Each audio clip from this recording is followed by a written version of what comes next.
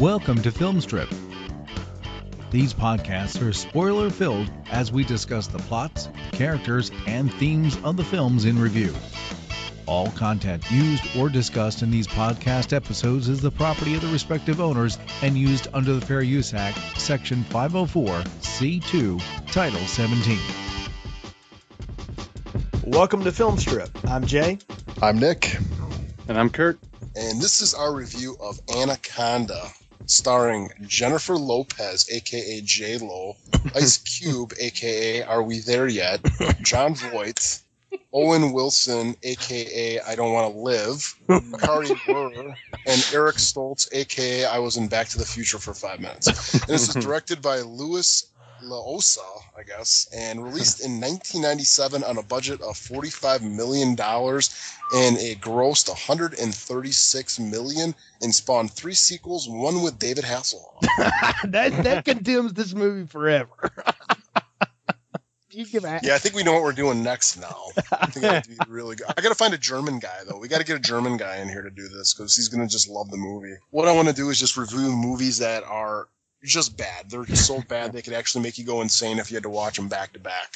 So that's kind of the whole motto of this show. So, like, if Kurt and I and Jay or whoever was doing like The Dark Knight, it would just honestly just be a circle jerk of just like how much everybody loves the movie. And to me, that's just boring. It's like it's fun to interject a little bit of humor into these and funny to like kind of rip on these movies and do like on the spot rewrites and just rip on them. And that's kind of like a Mystery Science Theater 3000 type thing. Just instead of doing commentary during the movie, we're just going to kind of just bash it as we go along and just have fun with it. It's a less serious take on it. Now, I get you want to review really bad movies, Nick, but why Anaconda? Did you start with A?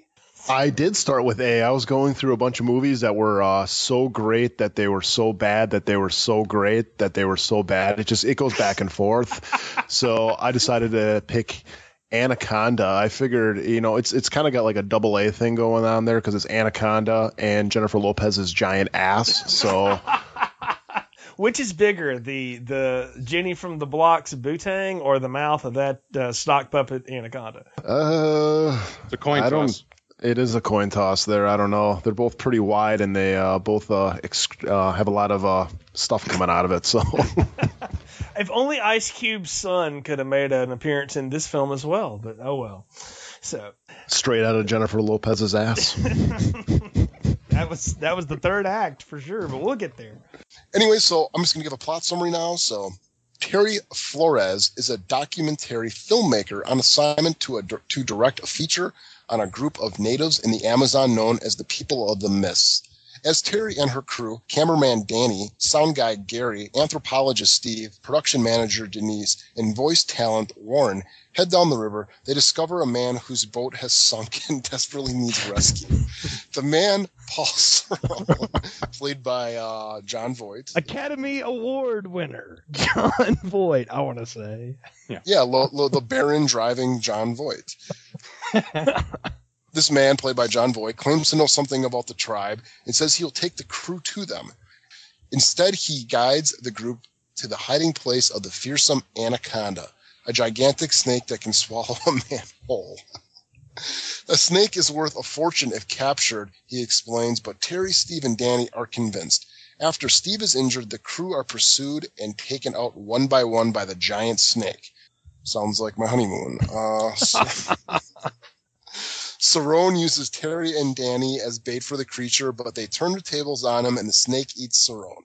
Danny and Terry eventually kill the creature, and along with a recovered Steve, they discover the mysterious tribe, and I think are eaten by the end. I think that's like one of the alternate endings, is that they find this tribe and then they just kill them. So, anyways, that is Anaconda. And okay, I got a question right out of the gate. Can I get a little background on this? Yeah, go for it. Can I just ask something real quick? Because I don't know, I'm skipping way ahead to the end, but I just got to ask you guys this right now. Is there more than one snake that's chasing these people in this movie? Because it would appear that there is. But I want to know, we'll get to it, I know, in detail later, but I just want to know, what do you think? Is there more than one Anaconda, or is it just one Anaconda? I think it's just the one. I think if you made this movie today, I mean, you'd have some more snakes. Because that was one thing that came to mind was the snake. It's not that big, like compared to just like other movie monsters and stuff, I just realized like it's not that big. Like it wouldn't cause that much of a problem in my opinion. Looking at it, it's like as far as movie monsters go, it's just flat out not that scary or intimidating compared to say how big the shark is in Jaws or say King Kong or what have you. Like it's really just a normal anaconda snake, which has some very bizarre athletic ability. Yeah, it's on crack. At times it has like athletic ability. It's when it's CGI it has athletic ability. When it's going to like a practical, he just kind of like wavers back and forth. It's an animatronic. It's like if you go to like Universal Studios, like way back in like the 90s, like you go on like one of the rides, like that's like something that would be there. It'd be like, here it is poking out at you, and it goes back and forth and then goes away. Actually, I think they hired the people from the Universal rides in the 90s to run the animatronics in this thing. That's the level of production values that go into this movie. Guys, they spent $45 million on this movie. Man. And it made 136. And I am sad to say I am at least $7 of that because I saw this fucking thing in theaters when it opened. Drugged my girlfriend in college to it. And did you say drugged or dragged? Because you could go with either or right there. I remember distinctly the look of scorn I got from her throughout the entire production of this, and only to be topped by sometime later when this came on television, and my dad, who likes John Voight for a lot of his 60s and 70s work, said, "Ooh, I think I want to watch this." And then when they get to a certain point in the film, said, "Oh, this is bullshit," and that was it. And so, I am sad to say that I've done this, but I actually own this film on VHS, and that's what I watched for this review. I went and dug the tape up. Wow, you still got a working VCR? I'm me and the guys from Red Letter Media, like the only ones, and the woman from 40-Year-Old Virgin apparently. But yeah, so at least she got a combo player. I had the combo player. Yeah, that's me. So. Well, you're the guy that they save like those 2 at Target for. Exactly. Somebody's gonna buy these one day. We're not taking them off the shelf. There's the J bin. Yes, exactly. Yeah, they also have a stockpile of very bad horror movies that I apparently am the only one that buys. But well, my memory of this movie starts would have been around probably January '97. Saw it in the trailer for some other movie, and in '97, the '90s was a odd decade for horror movies. They were making a lot of them, probably, and they all had the similar kind of quality. Like there weren't really too many great horror films in the 90s. They were kind of most of them were on par with something like Anaconda. And this is a movie that's like I saw a lot of TV spots for, and that's the kind of movie this is. This is the movie that you just see a TV spot for, and clearly TV spots of just pictures of Jennifer Lopez, Carrie Werr, and a snake was enough that this movie was not just a hit, like a very, very big hit, $136 million and a $45 million budget. I mean, budgets, they just don't make sense to me sometimes. So I'm like, this movie cost $45 million and has some of the shittiest effects I've ever seen. And a movie like District 9, which has some of the best effects I've ever seen, cost $30 million. And so I just don't know where the money goes in a movie like Anaconda. Clearly, John Voight got a massive chunk of that because, man, I watched his performance in this movie. John Voight, anyone who has not seen the films Midnight Cowboy, Catch-22, Deliverance, and Coming Home, which he won an Academy Award for, deservedly so. It's an amazing performance. He is on par with the great 70s actors, like the 70s actors in their prime, De Niro, Pacino, Christopher Walken, and so on. And he's an amazing actor. And he just reached that point. He became almost like a Michael Caine, saying yes to everything, hoping one of these movies is good. He's in like Mission Impossible. He's in this. And it's clearly he took the job because it's a nice vacation away down in South America, I guess. Must have been a good golf course somewhere near there. And he just gets to hang around and scowl for the entire movie. I just hope he had fun, as much fun as it looks. Kurt, the thing about his performance that has just never left me, and I can remember sitting in the theater watching John Voight come on the screen, is that accent. Where's he supposed to be from? He sounds like he's Cajun, but he's supposed to be South American. Nick, what does he say he's from? I don't know. Where did he say he was from, Kurt? You mentioned it before. he says Paraguay or something. it's one line. He only says it once because the filmmaker doesn't want the audience to think about it too much. So yeah, from Paraguay anyway. And yeah, he's supposed to be from Paraguay, and it just struck at me as wrong. I mean, I'm looking up. Can't remember where John Voight is from. Yeah, he's from Yonkers, New York. And the last thing he resembles is a South American. He doesn't even have any kind of he doesn't even have a tan. I was gonna say he's a blonde, like he's like Mr. Aryan poster boy. Is what I always remember him from in the 70s. That's what he looked like. At least he's older now and he's a little more grizzled and stuff. But sheesh, I mean, it's like they put him in a tanning bed for 2 weeks, gave him I don't know if that's like a bad extension or something with that ponytail bit, and told him just kind of look like you just had a really painful crap. And took you to say your mother, do it like a Brando, but if he was high and from South America and you hunt snakes. I think they just gave him a copy of Scarface and just said, just watch this every morning. Yes, that was it. It is the Scarface accent. You're right. Literally, look at Al Pacino in any scene in Scarface, the way his jaw kind of juts forward, and look at John Voight in this. I guess that's the key to doing an accent south of the border, is just to jut your jaw out and scowl, and I guess you're supposed to sound South American. But man, he's pretty rough. Yeah, he's bad. But you know what, though? Look at the cast, y'all. Like, seriously, okay? I mean, Jennifer Lopez at the time was a big up-and-comer, okay? Yeah. Ice Cube, NWA, one of the coolest rappers of all time, Mr. Coolest, before he started doing all that family stuff. I mean, he was in, Boys in the Hood, and he was a hardcore. Three Kings. Yes, exactly. I mean, this is when he was really taking off as an actor. Owen Wilson was, like, new at this point. Kari Wurr was, the holdover from the 80s and stuff. Nick, you remember her. We saw one of her Hellraiser moments a while back. And then, Eric Stoltz, the guy that was in Back to the Future for 5 minutes. So, and I mean... he was in the movie with the head thing, right? Where he was, like, deformed. He was in Mask. Yes, with Cher. Yes, and Sam Elliott. So, a much better performance, I might add. So, and of course... no, go ahead. I was going to say, but I mean, you look at that and you're like, okay, there's not like, I mean, John Voight's a huge star, but you've got like young up and comers. This is an exciting cast to put in this movie. And not to mention, it's written by two of the guys that wrote freaking Top Gun, one of the greatest action movies of the 80s. So on paper, it looks like, wow, this is amazing. But in theaters, it so is not. Oh, yeah.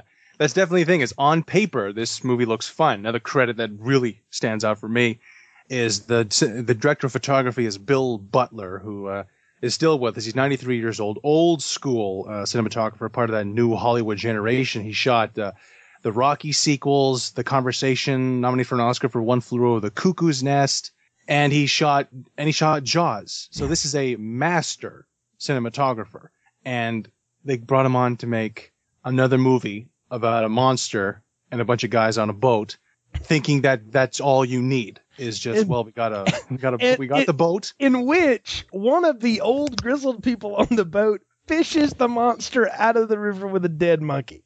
At that moment, did he sit back and just go, oh God, this is the bastardization of everything I've ever worked for? Because that is one of the worst. That is the part where my father said bullshit and walked away. Like that moment in the film. So.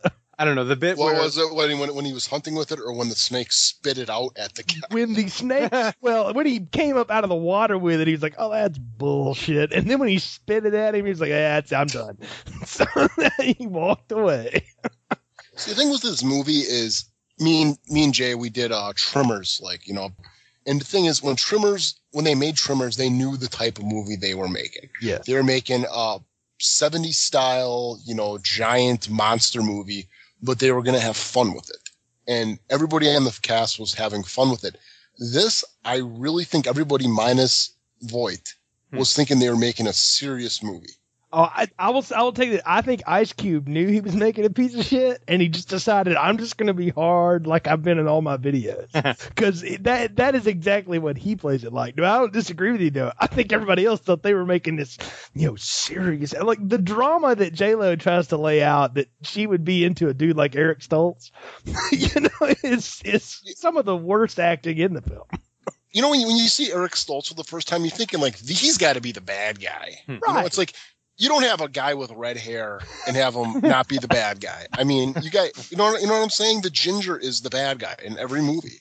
Yeah, they don't have souls. But he's like it's got to be the bad guy. But he's like barely in it. He's in the beginning of it and he's in the very end of it, basically, because he gets taken out by, I guess, Cerrone like sticks some kind of bug down his snorkel and he chokes on it and he has to give him a tracheotomy on the boat. Which, by the way, on that boat, on that deck, there's some infection setting in. That man's going to die. That would not. Why did he do that to him, anyways? Like, what was the reasoning behind it? Like, because he was the leader and he wanted to like kind of like take over control. Was that why? I think this guy Cerrone. I don't think Cerrone realized how bunch of pushovers this crew of the ship is anyway. He didn't have to go that far. He could have just take the gun right out of Eric Stoltz's hand and taken over the crew that way. Because sticking a poisonous wasp into a scuba tank in such a way, that is one of the most elaborate assassinations in movie history. That beats the elaborate nature of Murder on the Orient Express.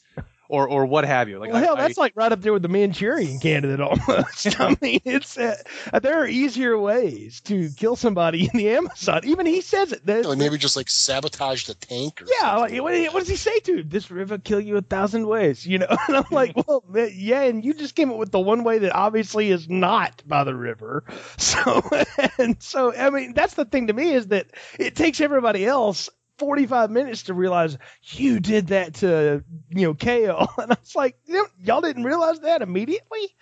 So that's the reason he took over this crew. They're all incredibly dumb, or they're high, and I'm not too certain that Owen Wilson wasn't either actually really high or playing his character as if he was high the entire time. He was high. He definitely was when he was making this movie. I think he and Ice Cube were rolling some blunts and just going along with the flow. Probably. But that's the thing, is like you get this movie and imagine like watching Tremors if like the first guy that we see like get injured or get killed was done by like a pack of coyotes. You're like, I'm not here to see that. Yeah. I'm here to see the goddamn Tremor. You're here to see the anaconda, and they're having this guy get taken out with a bee. For him surviving the movie in the end, it actually has no bearing on the plot whatsoever. So again, why not just kill him right away? Yeah, he shows up at one time to help knock Cerrone out, and then like falls down again, and then he's awake at the end after Ice Cube and J-Lo have killed what I will argue is actually multiple snakes. We'll get there, but where they've killed snake number 2. But anyway, so I don't know why he's there either. I mean, again, unless he's supposed to be the expert. Do you know what his job is, guys? He's an anthropologist. He's supposed to be freaking Indiana Jones, and he gets taken out in this movie so fast. He's got the khaki vest. He should be pretty nifty in the jungle, but he's taken out very easily.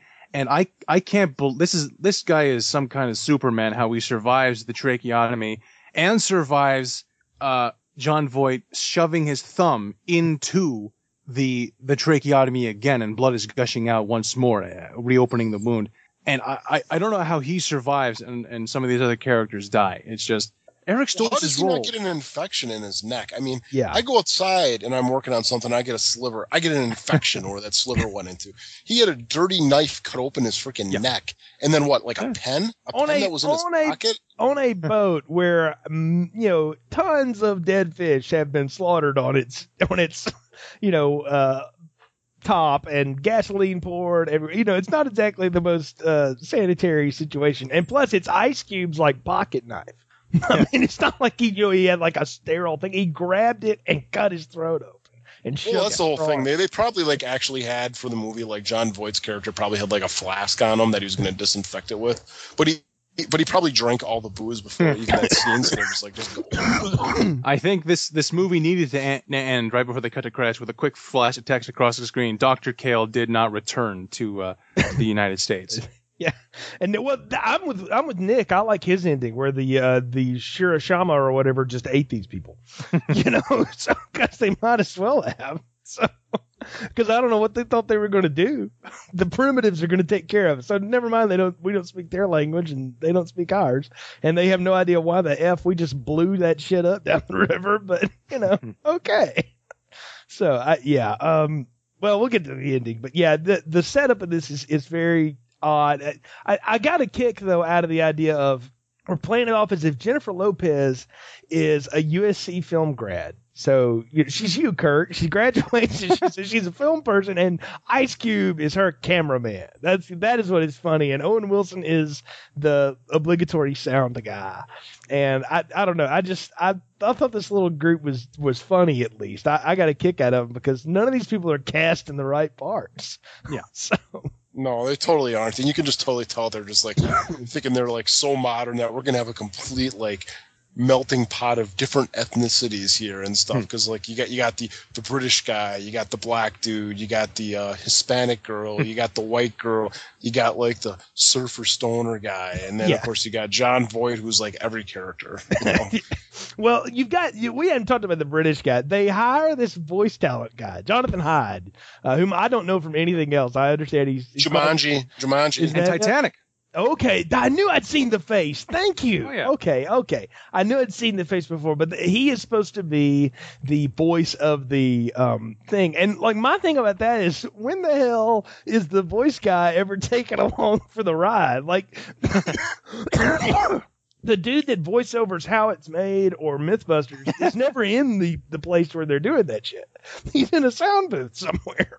Oh yeah, he's clearly, I guess, supposed to be based on. I guess it's David Attenborough, the BBC documentarian. However, the actual like David Attenborough guy is actually himself like an anthropologist who is not the character Jonathan Hyde is, who's just clearly an actor who always he's carrying a case of Bordeaux whatever it was, champagne or very expensive wine, just so in one line we can throw away, this is a prissy British guy who's not going to come in handy at all. Yeah, he's like a C-3PO kind of character. That's what he is. That's it's all he does. All he's good with is his voice. And he's more like Jar Jar actually, and in terms of his usefulness, just the way I see him.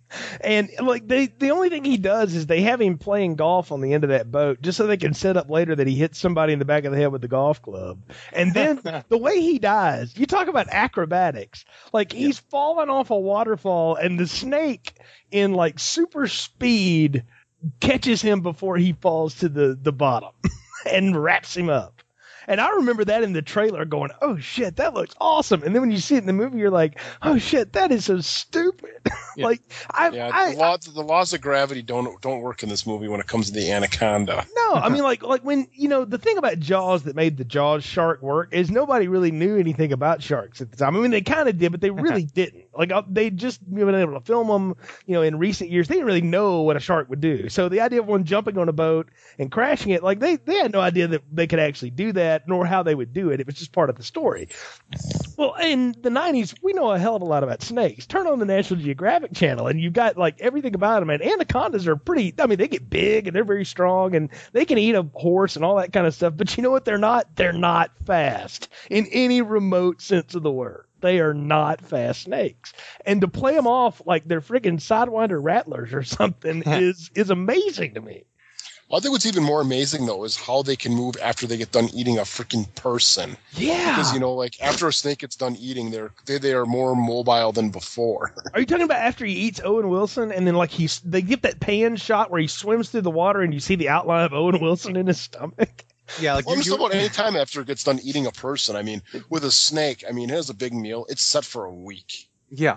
But this thing's like set for like 7 minutes. It's like, okay, I need more food. It's like it is kind of like the Jaws shark, but like you're saying though, we are more well aware of what their eating patterns and life is like. Well, of course you're forgetting, Nick, that this movie has the opening crawl describing the behavior of the anaconda and ending with, and they will regurgitate their prey in order to eat and kill again. So this shark. So they're bulimic. That's what they're saying. I want to know what bullshit person wrote that or where they got that from. So, because even in 1997, I was not a science major in college, but even I knew, I was like, oh, that's bullshit. So, and I thought, well, okay, you talk about heavy-handedness of like, well, I'm waiting to see who gets regurgitated. Like, and every time somebody gets eaten, I'm like, is it going to be Danny Trejo? Is it going to be Owen Wilson? Is it going to be Kari Wurr? Who's going to get regurgitated? And it ultimately is John Voight. Yeah. And like you were saying, how the monkey was the moment where, your dad was like, that's it, I'm done. When I was watching this movie last night and the imprint of Owen Wilson is sticking out of the snake's stomach, had I been watching this movie in the theater in 97, that's the moment where I stand up, I walk over to the kiosk and I say, I'd like my money back, please. I'm going to go watch Star Trek First Contact again or something else, or do something else the rest of my day, because that was apparently the snake doesn't have any bones in him. It's like, He's just a big tube, So well, yeah. you do see the inside of its mouth though later when he's swallowing John Voight. Oh yeah. They thought they were so clever with that shot. Like, what if we do a scene where he's eating a guy and we see him from inside the throat? That'll be like freaky, man. Best thing ever, man. Greatest shot ever. It's gonna be Oscar worthy. High five, man. Fuck Top Gun. We're beating that shit now. I'm sure that's what these guys were thinking. Or they were going, how big's that check again? They're really going to pay us for this? Oh, hell yeah, man. Yeah. Yeah. Well, they said that until craft services showed up, and it sure looked like Ice Cube ate most of it. Well, we'll get to Cube. They shouldn't call him Ice Cube in this movie, man. They should call him like Ice Cream Cake or something. It was definitely in his rounder phase. I will say that. This is around the time of like Higher Learning and some of the other things he was doing. Well, I think maybe what happened after this movie is like he lost a lot of weight, and I think what happened is like J-Lo he pulled an anaconda and like he must have regurgitated his fat, and J-Lo put it in her ass. Well, I don't know that that the snake could actually have swallowed her, because you get a couple of good shots of it in here, and I was like, see, that's nothing new, people. She's had that forever. Go watch The Cell sometime, which is a weird fucking movie, and that maybe needs to make your asylum listening, because I'd love to hear you try to explain what that is. But I don't think the snake could have swallowed her hips. I think it would have killed itself, and it would have choked to death doing that. See, that's what they should have done. That would have been great if it would have tried to eat her and it couldn't get around her ass. I wanted Ice Cube, because he was doing his NWA gangsta, language the whole time, to actually do like the gangsta lean gunshot on the snake. He doesn't even pick up a gun. He has a knife the whole time. I'm like, this guy would not be carrying a knife. This dude would be packing a Glock. Like that's a totally wrong character moment. Again, it's the wrong guy cast in that spot. It is so. Yeah, I should have been a Mexican. Well, I don't know. I get why they put him there, but he's pointless but I'll tell you what, he's real good with an axe. Well, he's terrible. He missed the snake a bunch of times. That snake takes a licking and keeps on ticking. It's the Timex snake. So, the whole setup is amazing. So Sarong is all about trying to catch one of these big anacondas is what's happening. Why? Because it's worth millions of dollars, Gary. According to who? Who's going to pay you for an anaconda? Where are you going to put that thing? In a zoo? Oh yeah, just ate an 8-year-old. There we go. That's smart. Where are you going to? What would you do with it? Yeah, I know. I was like, well, that is pretty thin right there. Like, because nowadays, like, you can't just donate animals to zoos. Not even in the 90s, they wouldn't let you do that shit. They're like, how did you? See, that would have been great if he would have got away with it, and like he showed up at the end, like I got the anaconda, and they're like, I don't freaking want that thing. Oh, yeah. Customs just puts a halt on everything. Yeah, it's a big. Wah, wah, wah, wah, wah. It's so weird, but that's the whole plan, right? And so he is disrupting the documentary filmmaking, which basically goes to hell the minute the anthropologist goes down with the wasp thing, right? So, and then he goes about, like, again, resetting their path. So he takes out the doctor so that he can get him to go the way he wants him to go down the river, right? And then he blows up a dam that did the Mist tribe build that to keep the snakes out? Something like that. Yeah. So why did they bring him with them, though? Well, because they rescued him off the boat. That was the first thing. His boat was the sinking thing, right? And then he just was along for the ride because he said, oh, I know this river, and they're like, oh, that would be useful. So, but so apparently, apparently it's set up, though, because him and Mateo and Danny Trejo, hitchhiker who's hitchhiking on the Amazon River.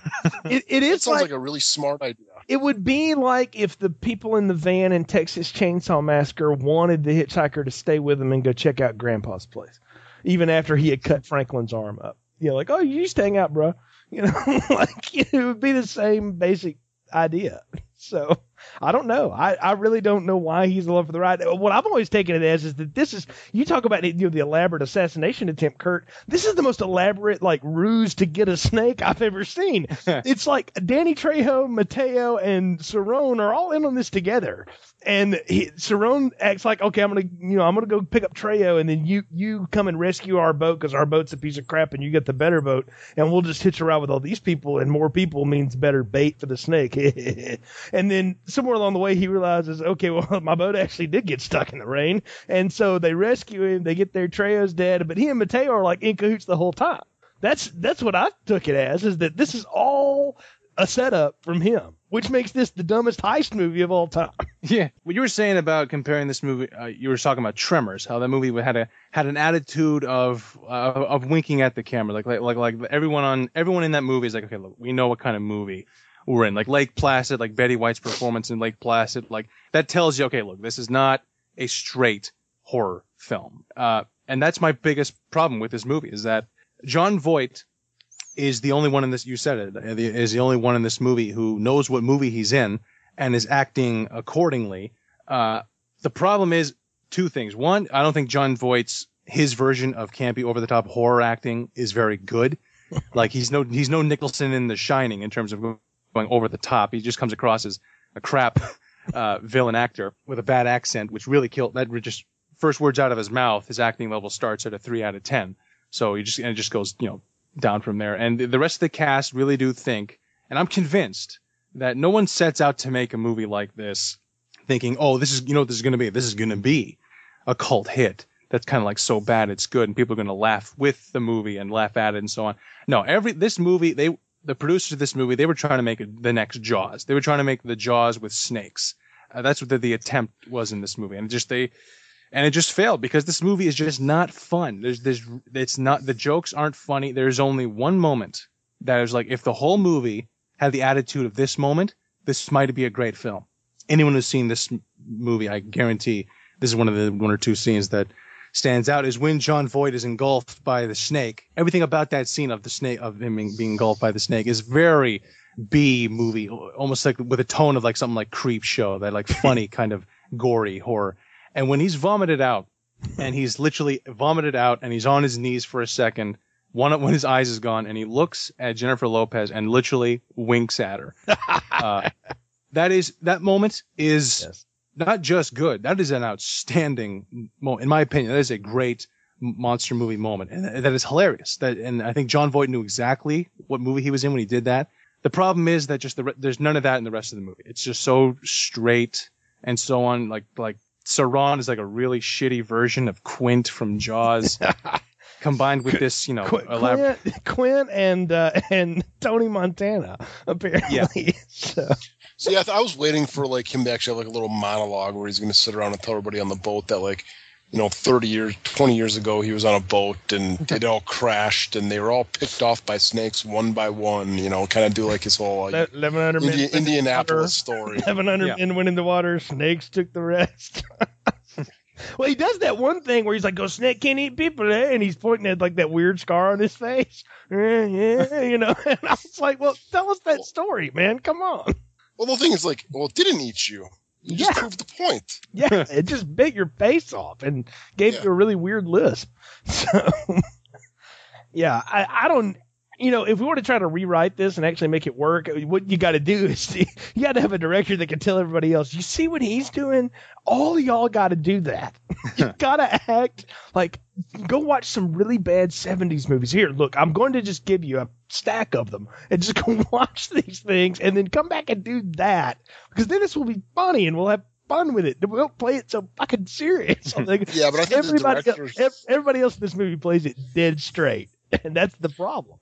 Yeah, and I think the director was too. I can totally see that wink just being like Jon Voight at the end when they got done filming it. He's just like, "No, I'm gonna wink." No, we need to have you get regurgitated because we got the text at the beginning of the movie that's gonna explain this. It's a setup, and he's gonna go, "I'm gonna wink," and they're like, just probably like, fine, just let him wink. That's what he wants to do. I bet he didn't even say anything. I bet he was like, he probably told Jennifer Lopez, "I just want you to look at me. I know it's going to be really gross for a second. Just look at me because I'm going to do something." And she was like, "Oh shit, that was weird." It is the funniest moment in the movie. It's laugh out loud. Anytime I've rewatched this, until this review, it's always been with a group of people where the purpose was to sit and make fun of it together. Yeah. You know, Mystery Science Theater, like you say, Nick. So, because that's the only way this can be consumed. I mean, this is not, as a horror fan and a monster movie fan, there's nothing here to hang on to. This is like how to do it wrong in every possible step of the way. Well, the whole thing too is like, you even get like, your whole reason you're going to this movie is you want to see the anaconda eat people. Exactly. So you get the one guy who's stung by a bee in his throat, and then even the one girl, the good-looking girl, she gets killed by John Voight's legs. Yeah, he snaps her neck, baby bird. Yeah, The moment of ninja-like athleticism of this middle-aged man leaping up. Well, this was the decade of the Thigh Master, and he was obviously using that because that's the only way he could have done that. Yeah. Suzanne Summers was very proud at that moment. Yeah, I hated that that's how she got taken out, too. What I love, though, the first guy that gets killed, the Mateo guy, like, when the snakes got him, it's not enough that it's squeezing the life out of him. It's got to reach up and break his neck with its mouth. Like, it would know how to do that. You know, it's like, oh, yeah, these you got to break their necks. You know? Well, I like, too, like, when the snake's, like, wrapping around him, like, it bites him in the shoulder and then doesn't bite him. And again, it's like, why did it bite him in the shoulder? It's not a poisonous snake. Yeah, it's going to crush you. Yeah, and then after you're crushed, it's going to consume you. Yeah, I want to lay in here on some of my National Geographic knowledge real quick. When anaconda bite you, they don't let go. They bite so they can start wrapping around you, and they have like recurved teeth. So it's like getting stabbed with, curved steak knives. It ain't coming out. And that's why they bite you. They're not poisoning you. They're just holding on to you. But this one's like, it like lets go to get a better grip, and then it breaks his neck, which is really weird. And then later on, when it's, it kills the panther. Remember the animatronic panther that gets killed later on when Gary and Denise are, fucking in the jungle, which is, again, great sanitation there, guys. But they're getting it on, and the panther gets killed, and it pops the panther's eyeball out. I was like, well, that was supposed to be scary, I guess, but it's really bad. So, I mean, again, this is how you. What girl is going to be down with that, doing that in the jungle? And look, They didn't even bring a blanket. They didn't bring a blanket. Yeah, wait a minute. She initiates it. Can I just be Peter Griffin for a minute? Here, look, we all know that no woman wants to have sex with a man at any time, anywhere, especially in a jungle. And to titillate us with any other thoughts is just bogus.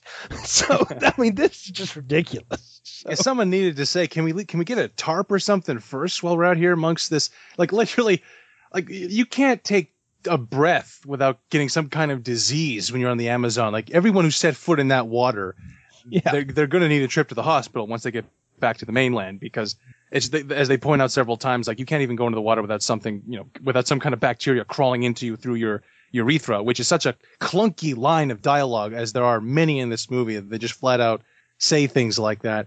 The screenplay written by the genius writers of Top Gun. There are some lines in here that are, man, they are just all-time clunkers. Owen Wilson trying to convince them to go along with Saran. They're saying, but the snake's going out there, and he yells at, hey, look, you don't know shit about the shit we're in. Yeah. That's a big one. Hey, you know what? I actually will say this. Owen Wilson gives the same performance he's given for the last 20 years.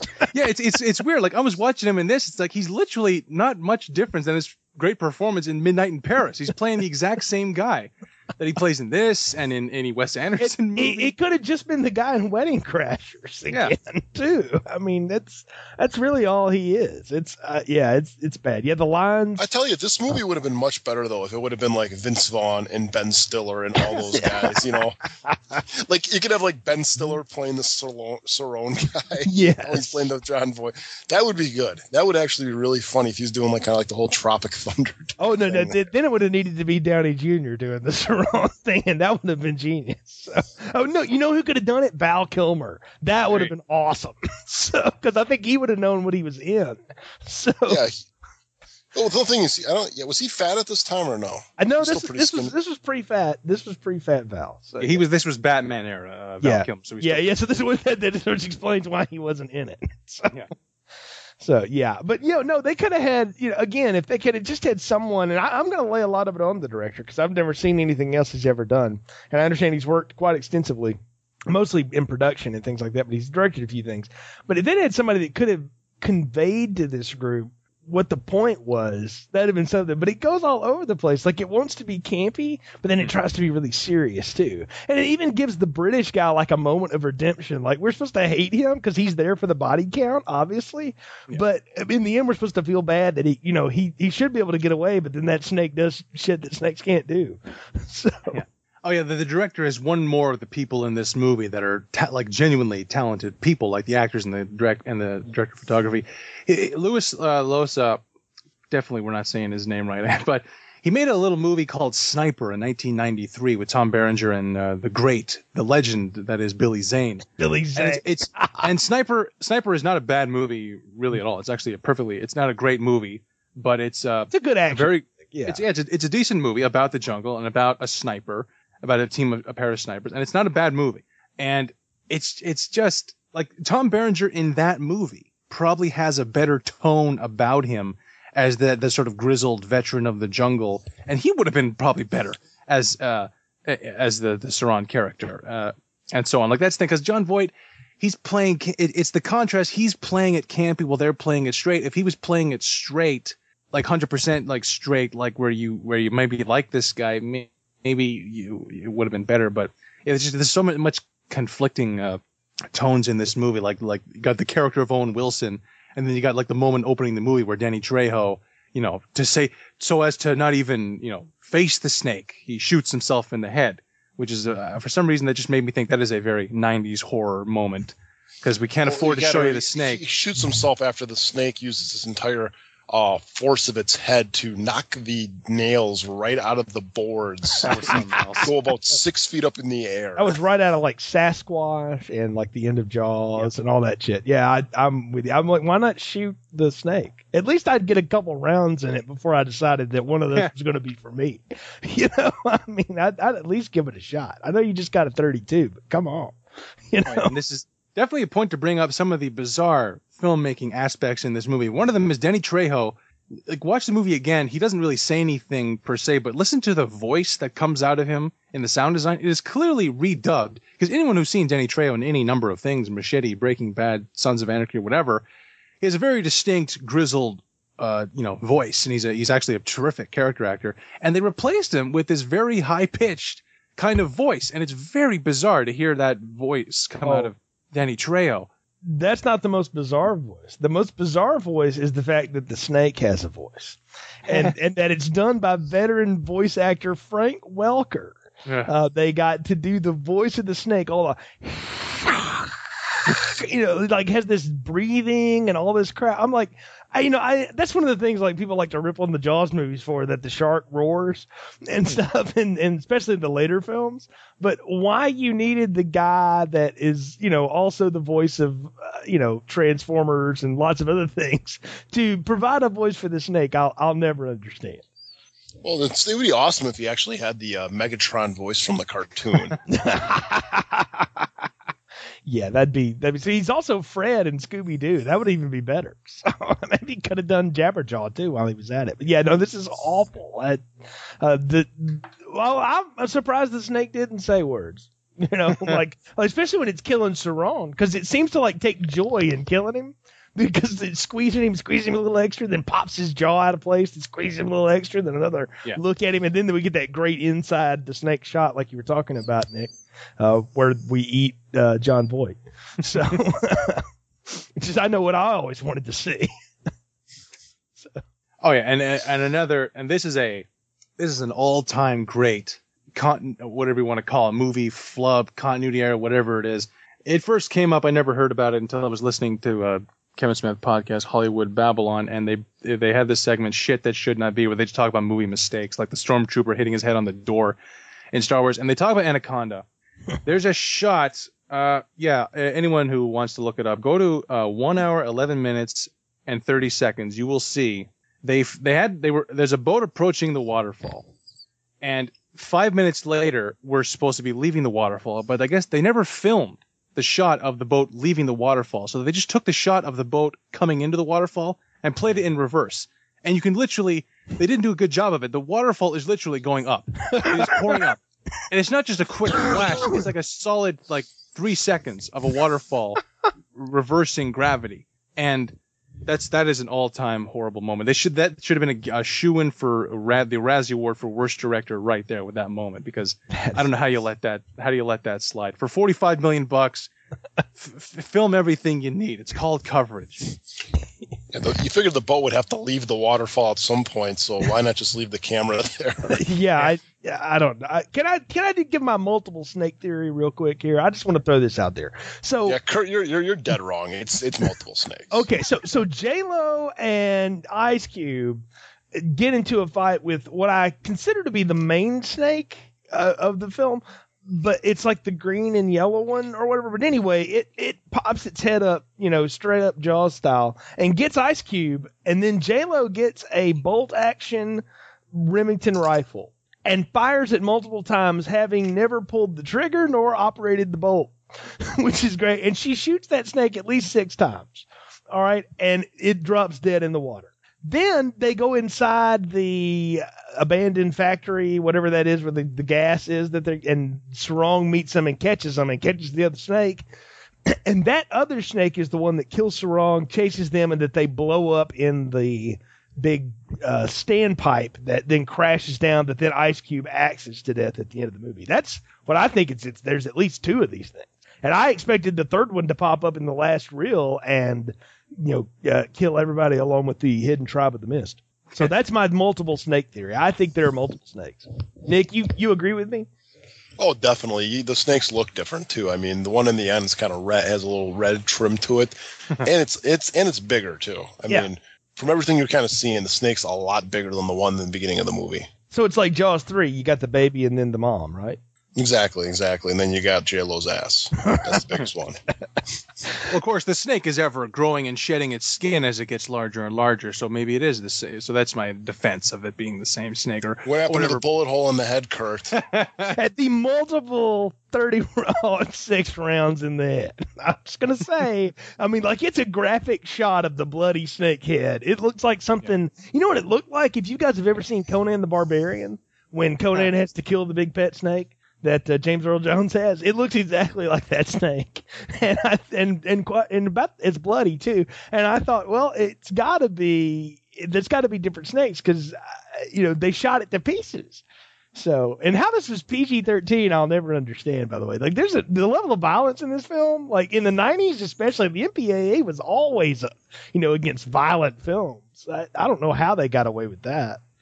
Yeah, this is pretty bloody. Literally, the tracheotomy scene alone should have got them an R rating. It's so, and literally the further damage of when John Voight sticks his thumb into Eric Stoltz's neck and blood's gushing out. It's like that's like. How do you get over that, knowing that John Voight fingered you on film? And the snake also ate someone and spit it back up. Let's not let that go by. Man, maybe they didn't watch it. Maybe they fell asleep. So I don't know. It didn't want to swallow John Voight. It spit him out. The guy, he was too salty. So we saw what happened last time. You created Jennifer, or you created Angelina Jolie. It's not happening again. No. And of course, what I love is the movie monster logic of this is a snake that that takes pleasure, has the knowledge and the mental ability to take pleasure in devouring John Voight, but doesn't have the knowledge or intuition at all to, when it's on fire, to simply dunk itself into the water a brief moment. Instead, a snake is using a lot of exerting itself a lot to stay above the water while it's on fire and burns up to the point where it then eventually just passes out and sinks into the water. But it really struck me as a very stupid snake. Oh, it's just like Jaws 2, where it bites the electrical cord and just hangs on and turns into a fried shark. No, this is just like the what's the animal cruise at Disney World? The Jungle Cruise. This is what it's like, the way the snakes are acting, especially when the one got shot, how it just kind of slowly goes down. You can just tell it's got some hydraulics are just kind of slowly bringing it down. You could probably just see if you actually probably in the movie you probably pause, you could probably still see the top of the head just kind of a little bit above the water. Yeah, it's where it's set down. And same with the snake at the end, you just how fake and bad it looks. I mean, people like to rip on Jaws about how, stupid the shark looks, and shit, man, that's like, freaking Dawn of the Planet of the Apes in comparison. Oh yeah, like I said, as a monster, as a creature, a design, it's just terrible. I mean, like the shark in Jaws, like people do knock it, but I still watch that movie because of the way Spielberg shoots it and the way the characters react, the way it's filmed. I buy it all the way. I find the shark is just genuinely frightening to me. And like I was thinking about this, the movie Cabin in the Woods. There's a snake that appears. It's in the movie for about 12 seconds. The 12 seconds of that giant snake has more impact, and it's scarier, and there's more character and feeling in that snake than the entirety of the anaconda in this movie. It's just a terrible design. I mean, I don't know whether it would ever have been able to be make this a good creature effect. The transition between CG and the puppet, it's that bad 90s CG. In a year of a movie like Titanic, which has some pretty decent CG involved, and then to watch this, it's just $45 million for some of the worst effects. Just, man, but money well spent, apparently. Well, my question is that they could have totally made this like a really funny B movie, and I think the direction they should have went with this is when they're trying to find these like Native American, this hidden tribe. The tribe should have like sicked these anacondas at them. Like, it should have been like, like they were like some type of witch doctor who like put a curse on the crew for like disrupting them, or maybe like the crew accidentally kills like a child in that village or something like that, and they put like this curse on them, and these anacondas are going after them the entire time.